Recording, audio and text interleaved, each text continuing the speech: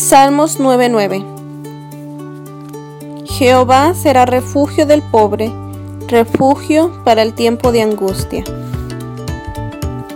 Dios es refugio del pobre, refugio a la persona que es humilde y que reconoce que necesita de la ayuda de Dios.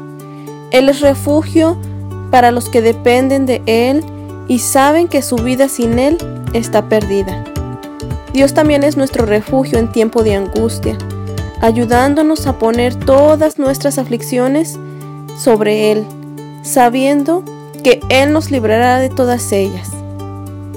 Jehová nuestro Dios nunca nos desamparará, nunca desampara ni abandona a los que le buscan.